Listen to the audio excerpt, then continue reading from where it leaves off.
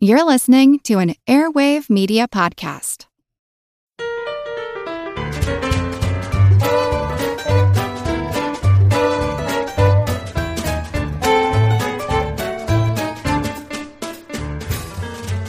Hello, smattering of smashing, smoking, spitting, smiling smirkers. Welcome to Good Job Brain, your weekly quiz show and offbeat trivia podcast. This is episode 42, and of course, I am your humble host, Karen, and we are your school of scone-scoffing, scallywag scholars. Nice. I'm Colin. I'm Dana. And I'm Chris. This episode is, of course, brought to you by online menswear store Bonobos, the destination for best-fitting pants, sweaters, jackets, and more. And they also supplied prizes for last week's Smarty Pants listener challenge, and it's time for me to reveal the answer. So the riddle last week was, tell me where I reside with Spot and Fido on my side. 7 peaks might be your guide under a regal hat that gleams with pride.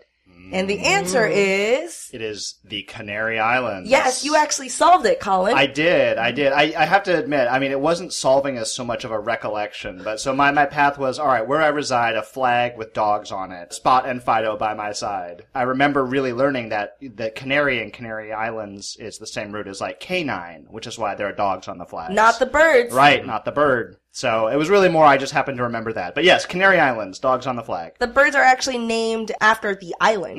Not, Oh, really? not the island named after the birds. So yeah, the Canary Islands are off the northwest coast of mainland Africa. Just to finish, the clue that it was the 7 peaks also pictured on the flag as well, right? Yeah, and I think that's the tricky part because 7 peaks you'd be like, oh, it's mountain or some sort of a sharp object. But the 7 peaks are actually, there's 7 main islands in the Canary Islands. They all have volcanic sort of origins, so they're kind of like volcanoes. So 7 volcanoes. So there you go. We've notified the listeners and congrats to you guys who got the answer right. It was a little bit tough one. Good job. And today's episode is episode number 42. And 42 is... The meaning of life. The answer to life, the universe, and everything. Yes. The answer to the ultimate question of life, the universe, and everything from Hitchhiker's Guide to the Galaxy. Here's another interesting fact about the number 42. Do you guys know what antipodes are?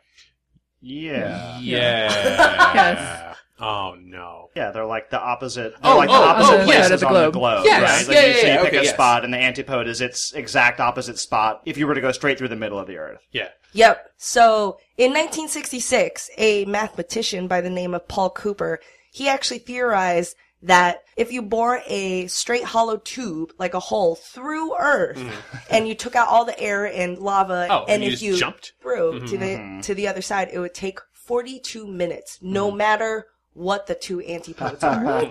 Yes. That'd be a fun ride. Would you decelerate as Well, you're so coming out the other side? you would accelerate toward the Yeah. middle, right? And then once you pass the middle, you would slowly be decelerating, right? And they would virtually cancel out. Correct. It wouldn't be perfect, right? But they would almost cancel out, right? The first half of the journey is basically free fall acceleration. But, when you pass the center, then the second half consists of exactly equal deceleration. So 42 minutes, no matter where the antipodes are. If you can get around the problem of all that magma and swirling, yes.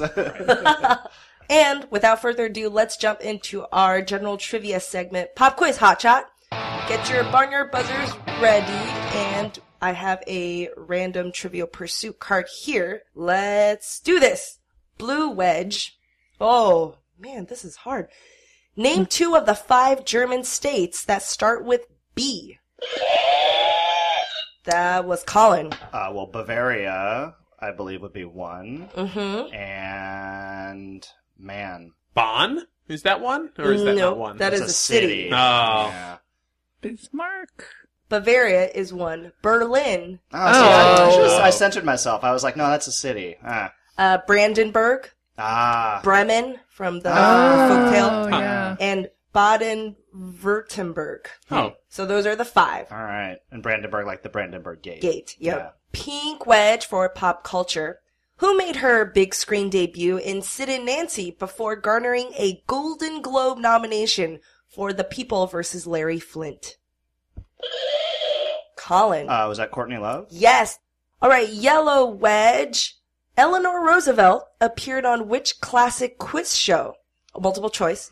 The $64,000 question, What's My Line?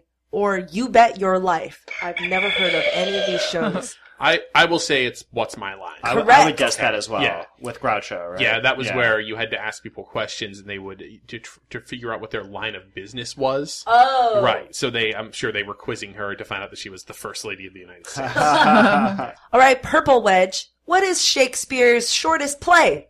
Oh. Ooh. Colin. I'm taking a step. Is it As You Like It? Incorrect. I don't know. It is The Comedy of Errors. Oh. I wish this also told you what the longest play is. Oh, yeah. Green Wedge for science. If you were born in July, what's your birthstone? Oh. And I guess none of us were born in July. I believe it is Garnet or No, that's is January. Oh, sorry. That's Is mine. is it Ruby? Yes, it is Oh, Ruby. Wow. My red brother was one. born in July, and I knew it was red, but I didn't know which it was. Ruby? Nice. Okay. Good job. All right, last question. Orange Wedge. Wow. What position was left out of Abbott and Costello's Who's on First routine? Oh.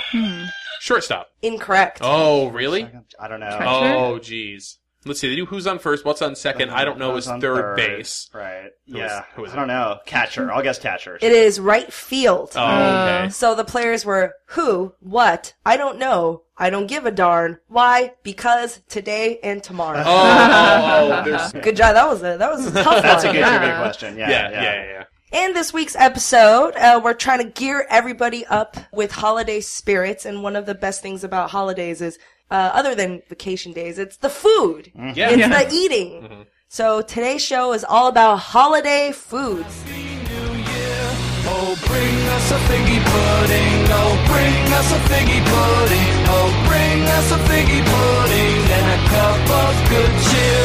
We won't go until we get some. We won't go until we get some. We won't go until we get some. So bring some. Okay, well, I'll start us off with a holiday food quiz. So I'm going to describe the dish and you tell me what it is. All right. Oh, the name of it. The name of it. First one. Nuts, raisins, and spices held together with beef fat. Oh, they're a little bit gross too. Would this be mincemeat? No. No, I thought Oh, it was that mince- was my yeah, guess. That's Hold what I on, thought hold it was too. Nut. held Nuts, together. raisins, and spices held together with beef fat. Is it sugar plum? You're very close. It's not pudding, is it? It's plum pudding. Oh, plum pudding. Oh. They used to call raisins plums. Beef Okay. fat. They actually use beef suet, which is the stuff that's around the kidneys. Yeah. That's what they use to hold it together. Well, I mean, this is like centuries old. Yeah, and you have it laying around. Yeah. All right. A sweet roulade of sponge cake and chocolate icing. This Karen? is a Yule log, Oh, Yes. yes. which is a rolled up cake that looks like a piece of wood. Or otherwise known as a ding-dong. log. A trio of fowl ensconced upon one another. A turducken. Yes. Or A Pandora's cushion. Cushion, that's right. Pandora's cushion. A pie made with meat, beef fat, fruit, and spices. Is mincemeat pie. Yes, All right. Colin. A medieval precursor to eggnog made with curdled milk and wine. Curdled milk. Grog? No, that's mulled wine. Oh, that's what I thought. No, I don't. With eggs and- Posset. Posset. Yeah, Posset. I've definitely heard of that. I did not know Yeah. that's what that was. Sounds real gross. Whenever you involve the word curdling. I mean, I've read it in like medieval setting books and things like Yeah, that. they moved on to eggnog and didn't look back. A dish consisting of custard, fruit, sponge cake, and whipped cream arranged in layers. Karen? A trifle. Yes. Ah. Fish preserved with lye that has been washed and boiled. That's lutefisk. Yes. I love his music. Ludicrous. Cake made with currant sultanas and almonds, originally from Scotland. Okay, I'm just gonna, not my answer, I'm just kind of freeform. Go for here. it. Well, Yeah. sounds like panettone, which is Italian. Yeah. Or Stollen, which is from Germany. Mm. What would be the Scottish version of this? It's called a Dundee cake. A Dundee. Yeah. All right. A traditional Norwegian flatbread made with potato, milk, and flour. I And know this. the God, largest what in the are world is in Minnesota, Oh actually. God, what is it? Starts with an L. Yes. Oh, what I is ate this at Disney World in the Norway Pavilion. It's not like it's It's lum- not a- limping. What is Oh, Oh, it? you're so no. cool. It's called lefse. Lefse. Yeah. That's what Oh. it is. Okay, and the last one, potato pancakes, usually topped with applesauce. Latkes. Yes. Laka, and Love sour some good cream. latkes. Good job, you guys. So Dana, you had mentioned earlier lutefisk, which is the Scandinavian Yeah. fish covered in lye and sort of semi-fermented. I have a sort of related dish that I would like to talk about that's even one step beyond that in terms of craziness. This is the traditional Icelandic dish of hakarl. Hakarl. Hakarl. Hakarl. Hi, Carl. Which is essentially fermented shark. But the process is a little nuts. So, hakarl is made with the Greenland shark. And the way you make the dish is you catch the Greenland shark first. So it assumes you have a Greenland Seems shark. like that's the hardest part. Step one. Step 1, acquire Greenland shark. Take the shark, you gut it, you clean it, cut off the head. You bury it in a hole in the ground, cover it up with dirt, and then you wait 2 to 3 months while it decomposes and putrefies. Yep. You come back, you dig it up, you take what's now sort of the remains of the putrefied shark meat. All the liquids would have drained off into this time and have been absorbed into the soil. You hang it up, you let it dry, and after it's dried, it sort of has this brownish rind on it. You cut off the rind, you chop it up into cubes, and then you eat it. And that's hakarl. Now, here's where it gets weird. This is reported to be... It gets weird from now. That was the normal part. That was Okay. the normal part of this dish. It's reputed to be the worst smelling food on the planet. Oh, okay, I all right. bet. We've talked about durian. We've talked about lutefisk. This dish may actually take the cake for the most foul presentation. And part of the reason it's so foul has to do with the shark itself. So, Greenland shark on its own is poisonous. If you eat it fresh, it would kill you because it has ridiculously high concentrations of urea, which is, it's what gives urine the ammonia smell. When it combines with water, urea turns into ammonia smell. Crazy levels of Tell urea PM and Poop's gotta show up. and a compound called TMAO, which is basically what breaks down into rotting fish smell. Like when fish goes bad, you're smelling TMAO that has converted. So the Greenland shark is high in both of these, so you can't eat it right away. Like there are stories that if you eat it fresh, you can vomit blood. So what the fermentation does is it breaks down these compounds Sure. to make them safer to eat. When you eat it, it smells like urine. So, here's a question. Yes. Why even eat it at all? Why even eat it at all? Why? Well, there are a number of theories that range from this is just a joke to be played on foreigners when they come to Iceland. I could see getting as far as burying the shark, so you never have to think about it again. It's the part 3 months later where somebody's like, "Hey, Ivan, you remember that shark we buried? Do you want to dig it up and hang it in the garage just for whatever?" This is a traditional dish really associated with a midwinter festival in Iceland called the Thorsablot, named after Thor. So there is just a bevy of awesome, awesome quotes about hakarl. And this dish actually has the distinction of it's got the golden trio of celebrity chefs. Anthony Bourdain has covered it on his show. Andrew Zimmern has covered it on his show. Gordon Ramsay tried to eat it. Gordon Ramsay famously spit it back up, vomited it. Even he couldn't keep it down. Anthony Bourdain said it is, quote, the single worst, most disgusting, and terrible tasting thing he's ever eaten. And Anthony Bourdain has eaten a lot of things. Here's some quotes from other people. It's a little like a tuna fish sandwich that's been sitting on the bottom of your lunch bag for 3 weeks. It resembles a tramp sock soaked in urine. It tastes like someone pooped in your mouth after a bender. Oh, jeez. Yuck. And every guide I've read, is like, if you're gonna go try this for the first time, it warns you. Be prepared to vomit. Be prepared to drink heavily. Just know what you're getting yourself into. The pee you can chew. Who's getting hungry? Whenever we listen to Christmas music, there's the wonderful song "We Wish You a Merry Christmas," in which the carolers tell the person whose house that they're caroling at that they please bring us some figgy pudding. Now, of course, all kids sing this song, and nobody actually understands what figgy pudding is. So I decided this was the episode to do the research and figure out what figgy pudding is. And so, I just not, as I had known people thought it was finger pudding. It says not finger bring us pudding. some finger. Ew. So, as it turns out, figgy pudding is pretty much just a variation on the traditional English Christmas pudding. We have a lot of listeners in the United Kingdom. You guys can just go to sleep now, because you know all about this. The only entertainment value is to listen to Americans who've never eaten one of these in their lives talk about it. But everybody will always have Christmas pudding at the end of your big Christmas dinner. And it is not, I want to really stress, like Jell-O pudding. Right. Like it is a conglomeration. Basically, what you do is you mix together in a bowl breadcrumbs, flour, sugar, and like all kinds of candied fruit.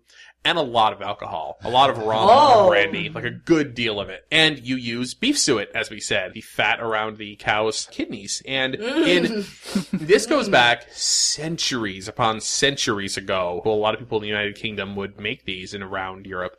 And you steam it. That's how you cook it all. But what you get is this sort of gelatinous mass. More bready, but like super soaked through with thing. After you steam it all through, you have to wait. Some recipes it takes like a month minimum. Oh. One recipe that I found, they call for at least 3 months of putting it in the fridge and just waiting for everything to just all hang out and congeal and become as one. This Almost is like as a featured cheese. in the popular And- cookbook from the time, Quick 3-Month Meals. Yeah. One pot. Yes. 3 months meal. What else are you doing with your time? That's fine. The preparation of this pudding has actually, of course, taken on a lot of traditions and superstitions as well. So some traditions say that you do it on Sunday, the Sunday stir-up, where everybody stirs the pudding. Some people say that you have to stir the pudding from east to west, which is my the goodness. direction that the old wise men traveled to see Jesus.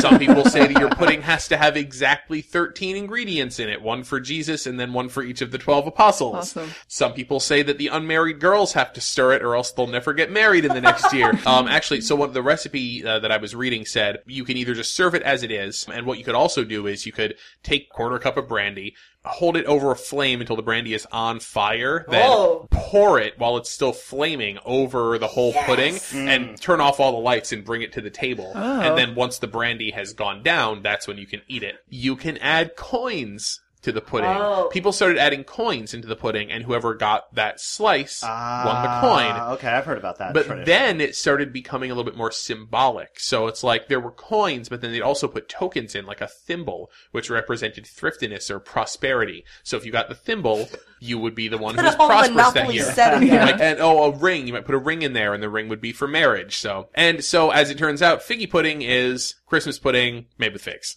That just happens to have figs in it. There's this really weird trend among holiday foods where you put items or collectibles or coins or whatever in your food. A lot of these foods are for holidays around the end of the year, and these are very kind of like, good omens or good portents for the things for the new year. And I can see them sort of tying in with a lot of superstitions. I know there's the king's cake in French culture, and especially in the New Orleans area, kind of like a pie pastry A cake. tartlet kind of Yeah, thing. like a tartlet, and there's a ceramic baby Jesus in the cake, Yeah, and yeah, whoever yeah. gets it is the It's winner. Jesus. During Chinese New Year, you eat dumplings. Sometimes there's a coin in it. And I remember this as a kid.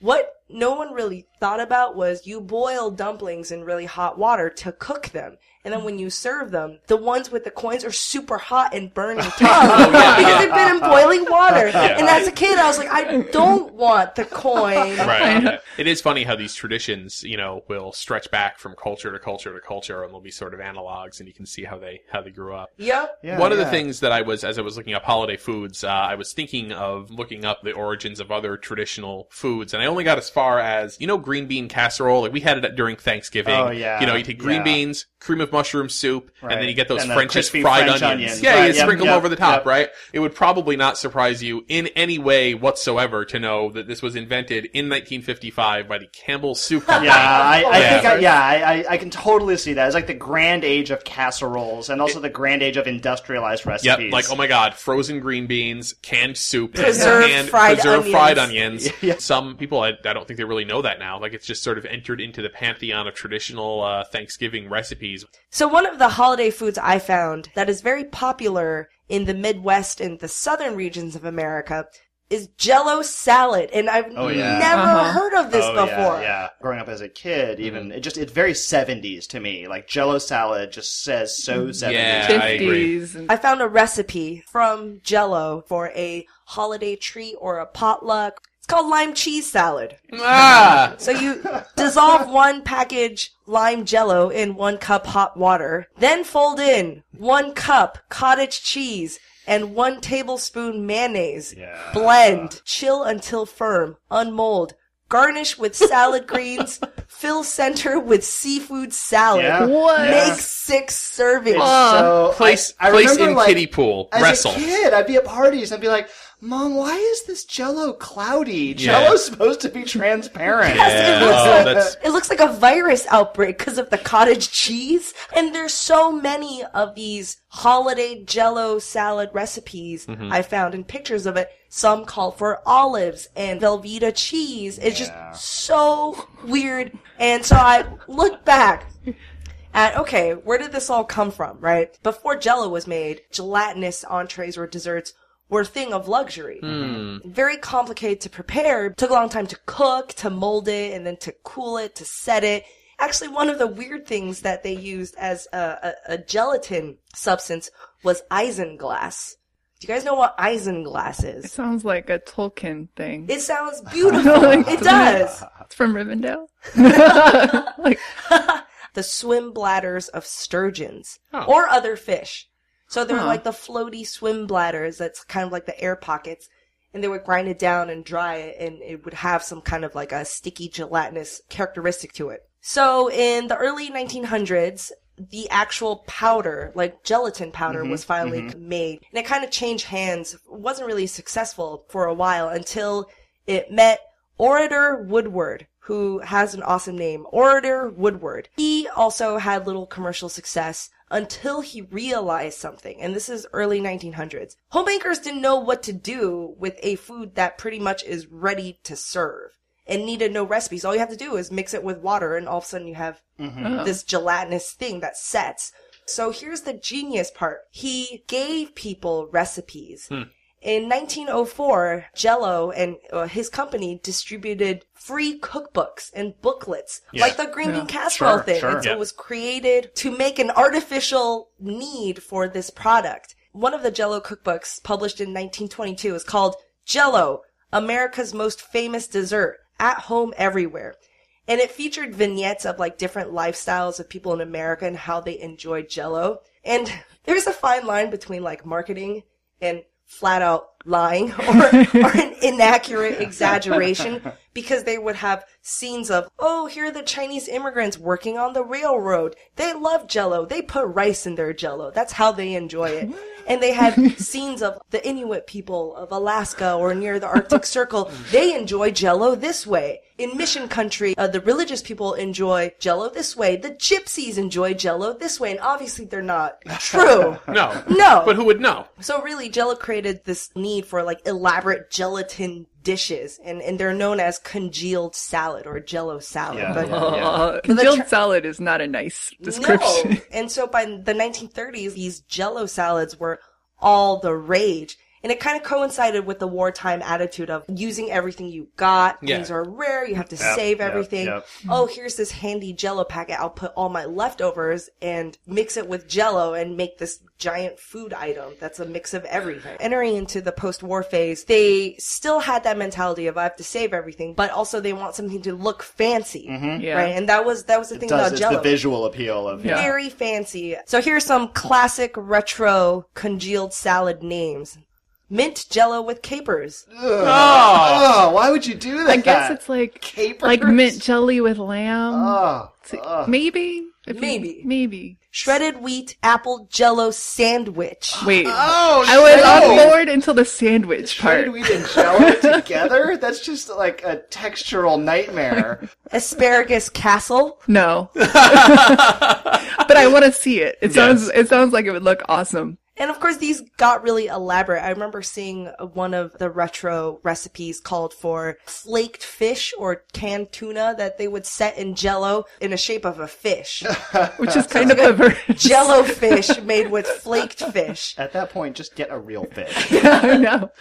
By the 1950s, these salads became so popular that jello responded by actually creating and putting out savory and vegetable flavored jello to make these salads. Okay, to make because strawberry and tuna fish doesn't sound like it right. Most of the time they use lime. Like lime jello was the jello flavor to use for these savory Yeah, salads. that's why they're. Okay. I think that's why they're sort of traditionally you see them in the green.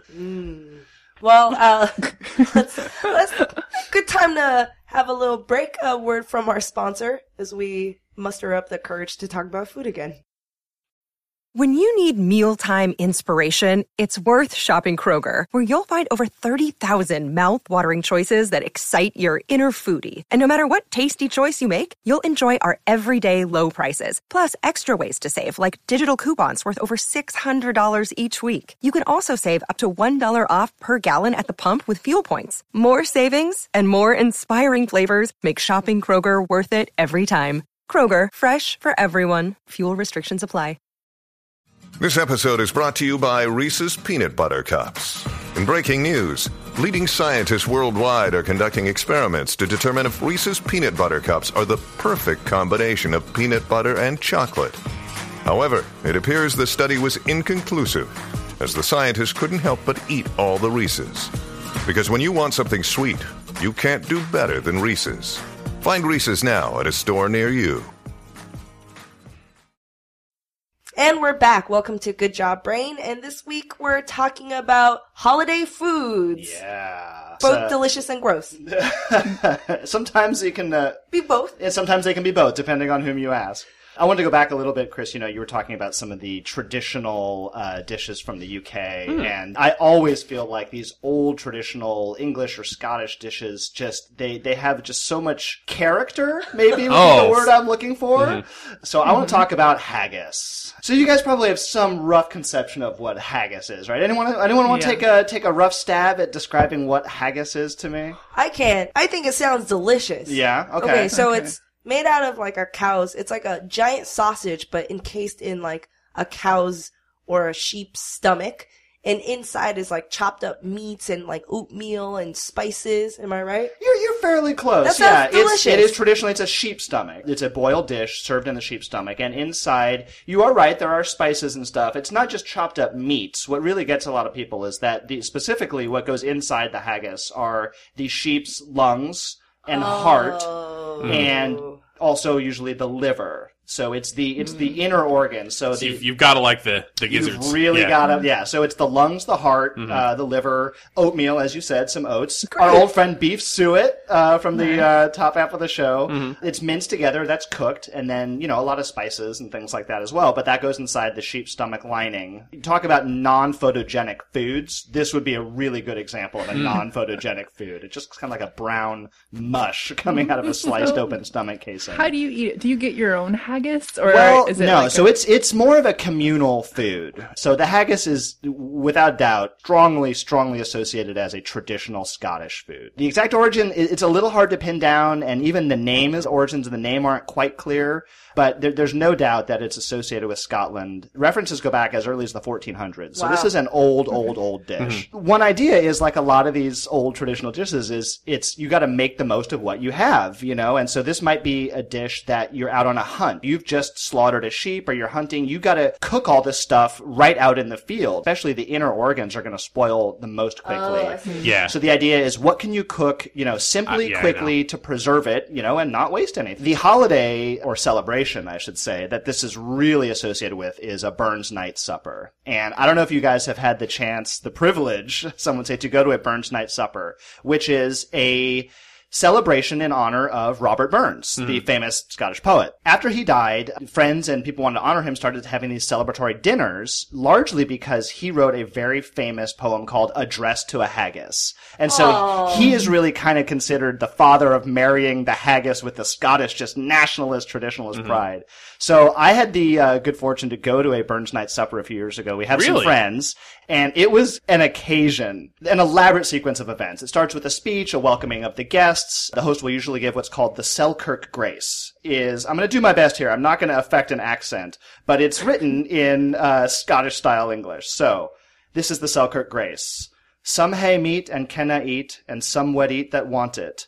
But we hae meat, and we can eat, and say, let the Lord be thanked. We have it, and we can eat it, so let's go ahead and eat it and thank the Lord. And then is the presentation of the haggis, which is brought in on a large plate, and it's big. So I mean, the first thing that struck me was, wow, that's bigger than I thought. You know, I was imagining these like little personal haggises. Oh, yeah. A personal pan haggis? Yeah, a mini haggis. From Haggis Hut. And if you're doing it right, you might have some bagpipes playing. And then you read the address to the haggis, the Burns poem. And I am not going to read it because it is quite long. As you read out the address to the haggis, there are actions that you perform. And the signature action of the presentation is at the line, his knife see rustic labor dict. And you draw out, as dramatically as possible, a big-ass knife, and you stick it in the haggis, and you slice it open. Awesome! And it is visceral and kind of entertaining. Yeah. It's kind of scary, but very entertaining. Wow, that sounds fun. Let's do it. Yeah. This whole time you're also drinking, right? Oh, yeah. Okay. Oh, yeah. No, I mean, yeah. we've all been drinking. Yeah. I had some of the best Scotch whiskey, or just whiskey, if you prefer, that I ever had that night. Yeah. So we're drinking, everyone's happy, and I have to imagine that part of the drinking is to get up the courage to actually eat the haggis if you've never tried it before. It's like a party. Yeah. It really is a party. Yeah. And so, of course, this being San Francisco in the 2000s, there was also a vegetarian haggis on hand for those members of the party who were vegetarian. A tofagus. Vajagus. We tried tofagus, and then we tried vajagus. But then we just settled on vegetarian haggis. It's for the best. It's for the best. That's where less marketing He is better. really guards against you doing anything cute with the name. I can't believe it's not haggis. Wait, so here's the question. What does it taste like? Did you like it? I'm gonna fess up. I did not actually try the real haggis. What? After all that? No, I could not bring myself to try the real You one. didn't drink you enough smell it? scotch. I would be pumped up. I was ready to eat it, right? Where you like take the knife and you slice it. It's like So this is funny. A lot of people, Americans in particular, have a real misconception about what this dish is. So about 10 years ago, a haggis company in Scotland surveyed 1,000 tourists. They found out that 33% of American tourists thought the haggis is an animal. Like, it is just an animal that you could go I'm going to go catch some fresh caught haggis and eat it up. Right. If you have a traditional Burns Night Supper, it would be on the anniversary of his birthday, January 25th. So we had it sort of in the same holiday season. It's coming up. We got a month from coming now up. We're gonna do it. Procure a haggis. That's right. a good job haggis party. Yeah. And don't do what I did, which is wimp out and not eat the haggis. Right. Yeah. So another holiday food item that I was curious about and felt like investigating was the Easter egg. Why are eggs associated with Easter? Well, Does anybody want to take a guess at this one? Is this birth? Yeah. Yeah, well, it's one of those weird, it's one of these like hybrids where they took a lot of the pagan fertility, Exactly. right? It Yeah. predates Christianity. Yeah, The yeah. egg has been looked upon by many religions since the dawn of man as sort of like being representative of the universe and of birth and of life coming out of nothing. And of course, the Easter celebration, in just as pagan religions' winter solstice celebrations eventually became Christmas, Right. Easter, the spring celebrations became Easter. It's no coincidence it's all celebrated around that time. For Christians, the egg was sort of back interpreted to also be the tomb of Jesus. Really? And life inside that, coming out of it. Yeah. There was a lot of sort of the retconning when they would sort of slam the two religions together. Yeah. But here's the question. Why do we color our Easter eggs? Why do kids color Easter eggs? It's just fun. So this is why some of the earliest Christians, when they were first using the egg as a symbol of life and eating it during Easter, would stain them red so that it was the blood of Jesus. Oh. Yeah. Oh, yum. And so egg staining is a super, super old Christian tradition. So when you get your kids together and you color Easter eggs, you are doing something that Christians have done for 2,000 years. Who even uses real eggs anymore? Because now kids just have plastic eggs that candies are hidden in, and that's what they go on their Easter egg hunt They for. do? Yeah. Well, we had those. I remember plastic Kids eggs. have it We good. never ate. I mean, we would dye actual eggs, but We never ate them.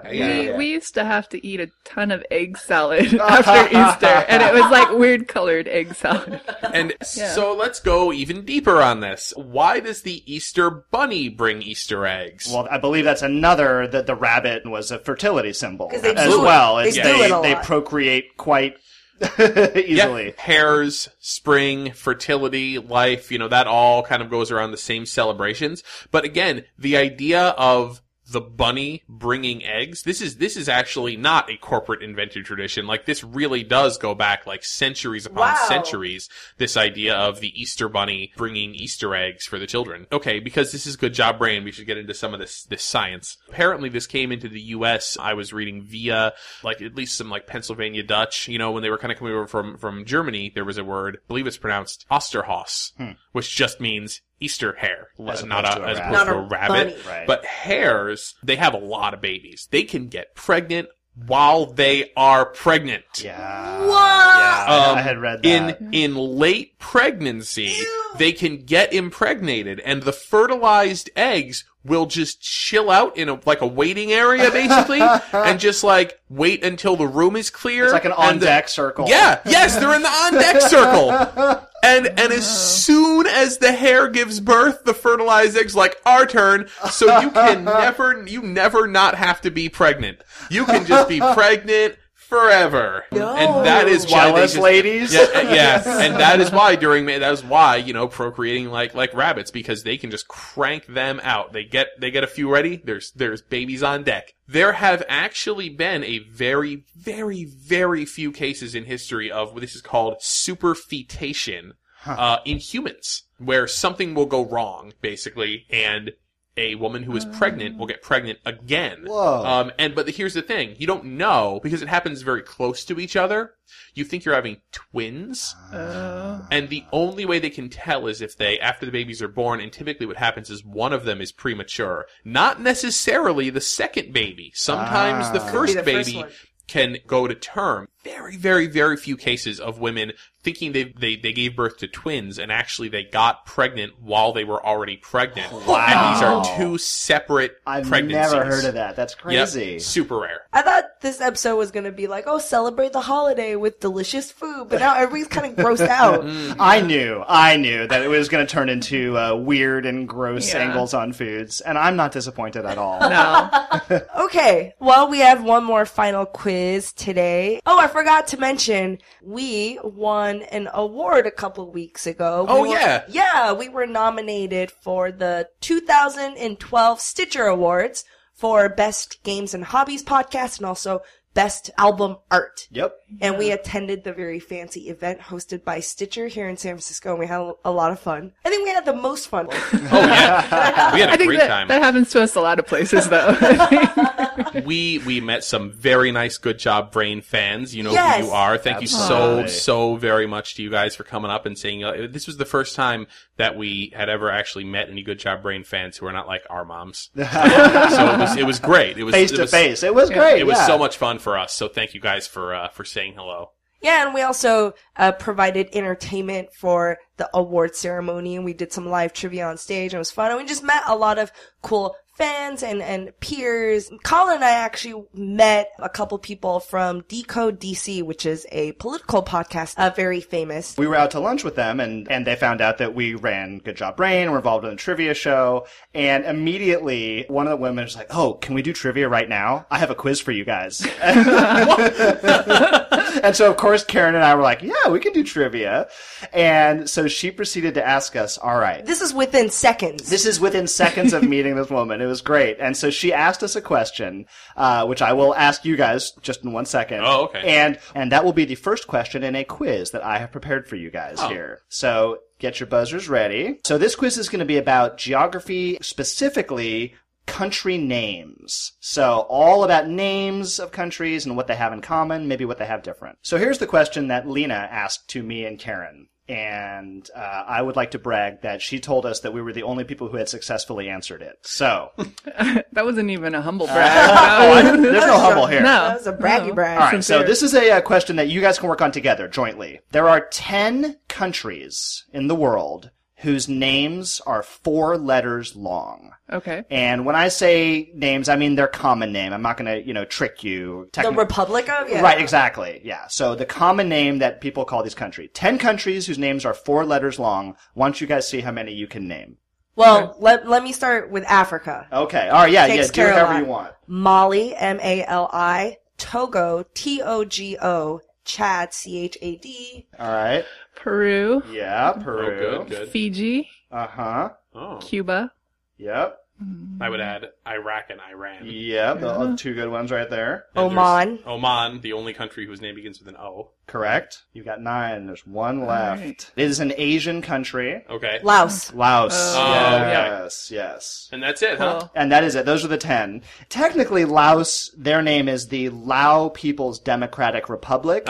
And in fact, they specifically asked the United Nations not to call them Laos anymore. So that's the only reason it's a little unclean. And for a bonus question, can you guys name the one country that used to have a 4-letter name, but no longer does? Siam. Yes, Siam, which is Nice. now Thailand. Good job, Chris. Now we're going to get into the meat of the quiz here and kick it up a notch. All right. There are, of these countries, 3 of them whose capital city also has 4 letters in the name. Can you guys name any or all 3 of those? Karen. Lima, Peru. Lima, Peru is definitely the easiest one.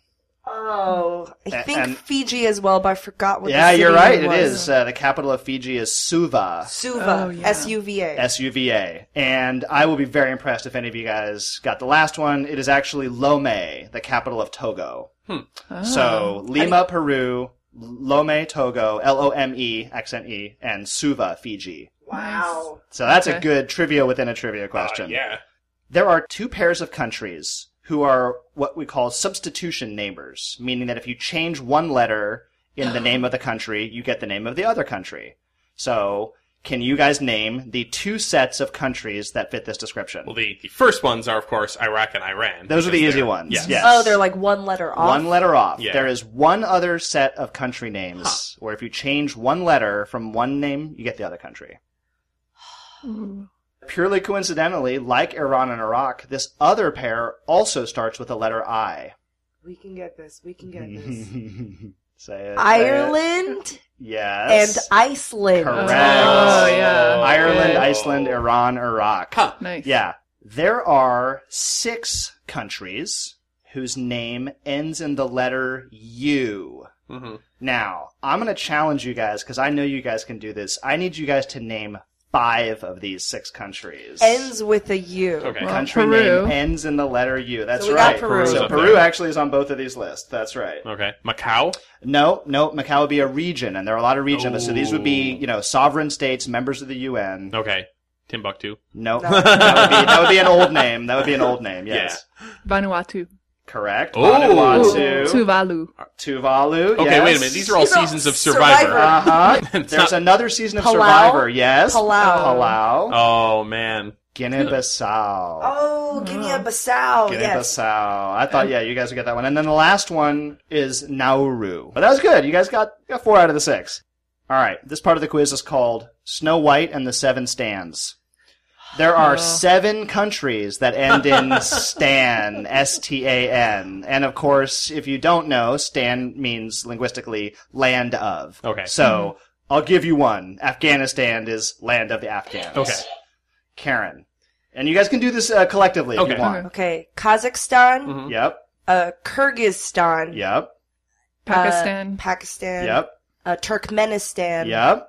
Tajikistan. Yep. And one more. Afghanistan, Kazakhstan, Kyrgyzstan, Pakistan, Tajikistan, Turkmenistan, and Uzbekistan. Uzbekistan. Yes. So I had asked you about countries that end in the letter U. I'm going to give you guys letters. There is only one country that ends in the following letters. Oh, okay. I will give you the letter. You guys buzz in quickly and give me the country. So, for example, if I were to say Q, a Middle Eastern country, you would say... I have no idea.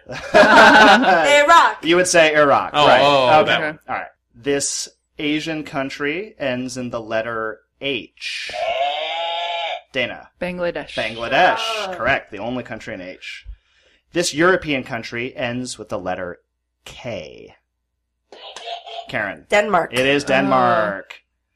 This European country ends with the letter G. I was going to say Hamburg. It's a smaller country. Luxembourg. Luxembourg. Oh. Yeah. Yes. Very good. So instead of last letters, we're going to focus on first letters here. I want you guys to tell me what are the only 2 letters that do not begin a country name. And for the purposes of country name, we'll take the United Nations here. Okay, it's not So, Q. for example, right, It's there's not gonna be Q for Qatar. Z, X. Zambia. X is one of them, Dana. That's Yeah. correct. There are no countries that start with the letter X. What is the other one? W. It is W. Yes! Absolutely right. Huh. There is a Q, there's V's, there's Z's. J's. No, J's. West Germany used to be the W. Would have been. Yeah. Yes, these are current listings. Yeah. All right, well, good job, guys. That was meant to be a little bit tougher, but That's good. I think Man. any one of these could overlap with some good trivia questions. Poof. Good job. There's like smoke coming out of my ears. All right, and that is our show. Thank you guys for joining me, and thank you guys, listeners, for listening in. Hope you learned a lot about Peru. Peru's very popular. Fish that taste like urine, Jello dishes, and all of these festive things that we talked about in this episode. You can find us on Zune Marketplace, on iTunes, on Stitcher, and also on our website, which is goodjobbrain.com. And don't forget to check out our sponsor, bonobos.com, and we'll see you guys next week. Bye. Bye. Later.